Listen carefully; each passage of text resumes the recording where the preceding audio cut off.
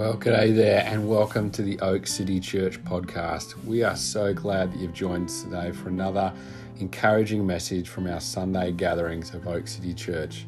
If we can connect with you in any way, please see us at oakcitychurch.com.au or check out our socials online. We hope to see you in person soon.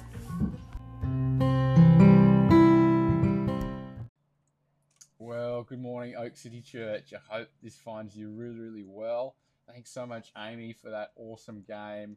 And I'm so looking forward to hearing from Jeff in just a moment. We thought it'd be really helpful, just given the fact that we're 8 weeks into lockdown, to just kind of ask the candid question of how we all doing in this, and to talk to that, the challenges of that, the joys of that.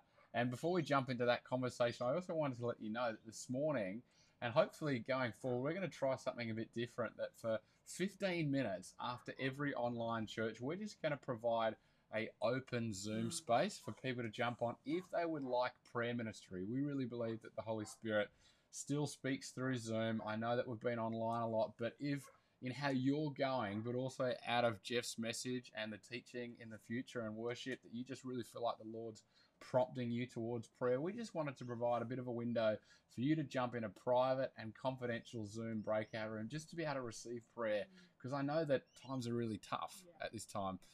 Jess, would you just want to reflect on how you're doing, how we're doing as a family at this time? It's a bit of a funny question to ask. Well, you definitely know, but not everyone else. We're having good days and bad days. I think that's the vibe I hear from other people as well. And we just want to be real. We want to be a community that is very authentic and not pretending. And so some days I feel like all of our neighbours can hear us scream and yell and cry. And then other days I feel like there's actually quite a lot of joy. And I think it's unexpected as well. Some days you just wake up with that heaviness. And I just wanted to encourage everyone and normalise the struggle, that you're not weird. It's not unusual to feel quite heavy in this time. There's a lot of changes.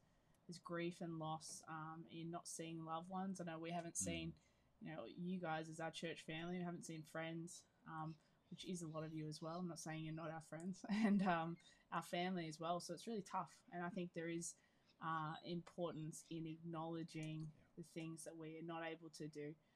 Our family really fights for joy and gratitude, and I feel like some days I just don't want a bar of it, and that's okay. And so I just wanted to be real, keep it real, that if you are feeling like that, really want to encourage you to reach out to someone and talk to them as much as you might want to run.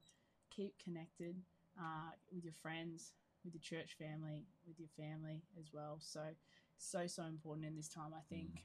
And just acknowledging that it's not you. This is a huge thing that a lot of people are going through. So it's okay to not feel okay. Yeah, it's great, Dale.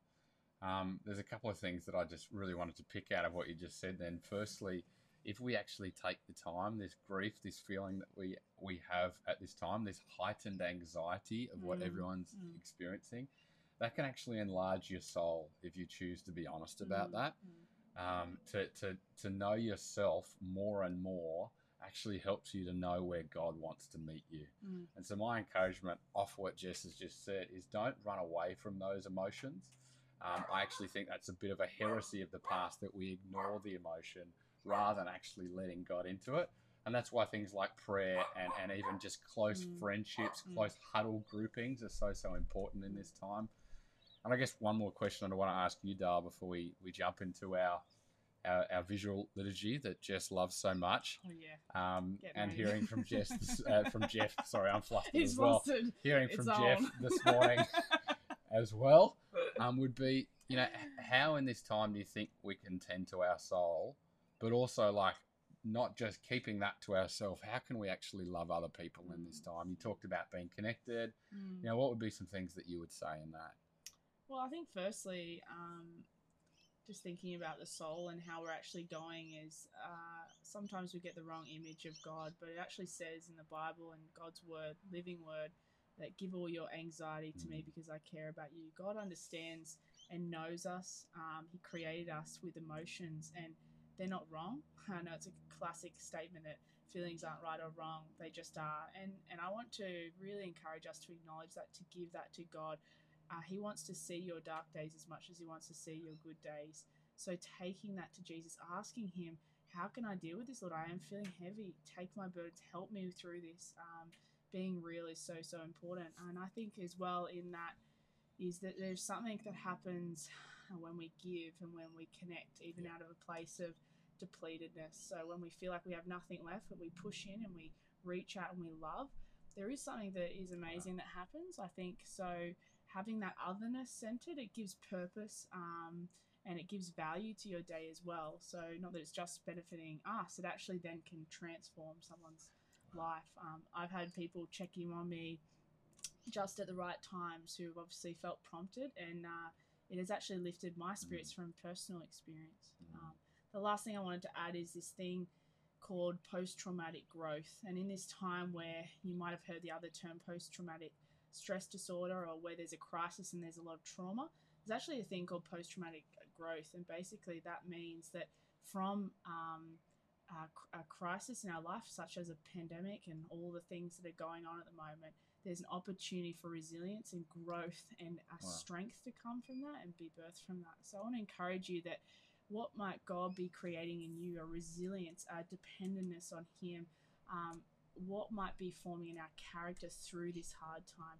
And I know it's hard. I've been thinking about all the things my kids have lost through this time, but I'm also encouraged by that term. That's a research term, it's a factual thing, that actually there's opportunities for their character to even grow resilience and an appreciation of life that in the simple things. So I think that's really encouraging, and I want to share that with you guys. If you want to know more, feel free to reach out. Yeah, I was just very encouraged that there's actually good that can come from this time, as well as acknowledging the hardship in it. Awesome. Well, guys, we're going to jump into our visual liturgy now. But before we do that, let me quickly pray for us. I just feel led that... Sorry. Just need to brace myself for that. But Lord, we love you.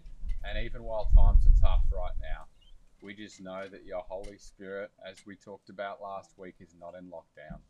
And so we ask, Holy Spirit, that you would meet us with all of our honesty, all of the things that are going on, and that you would actually grow a strong, biblical, Jesus-focused resilience within us at this time. We know that you meet us just where we are, and so we ask, as we open your word this morning, and as we hear from what your church has been stewing on for many millennia, that you would lead us and encourage us and empower us. In Jesus' name we pray. Amen. We love you guys. We'll see you soon.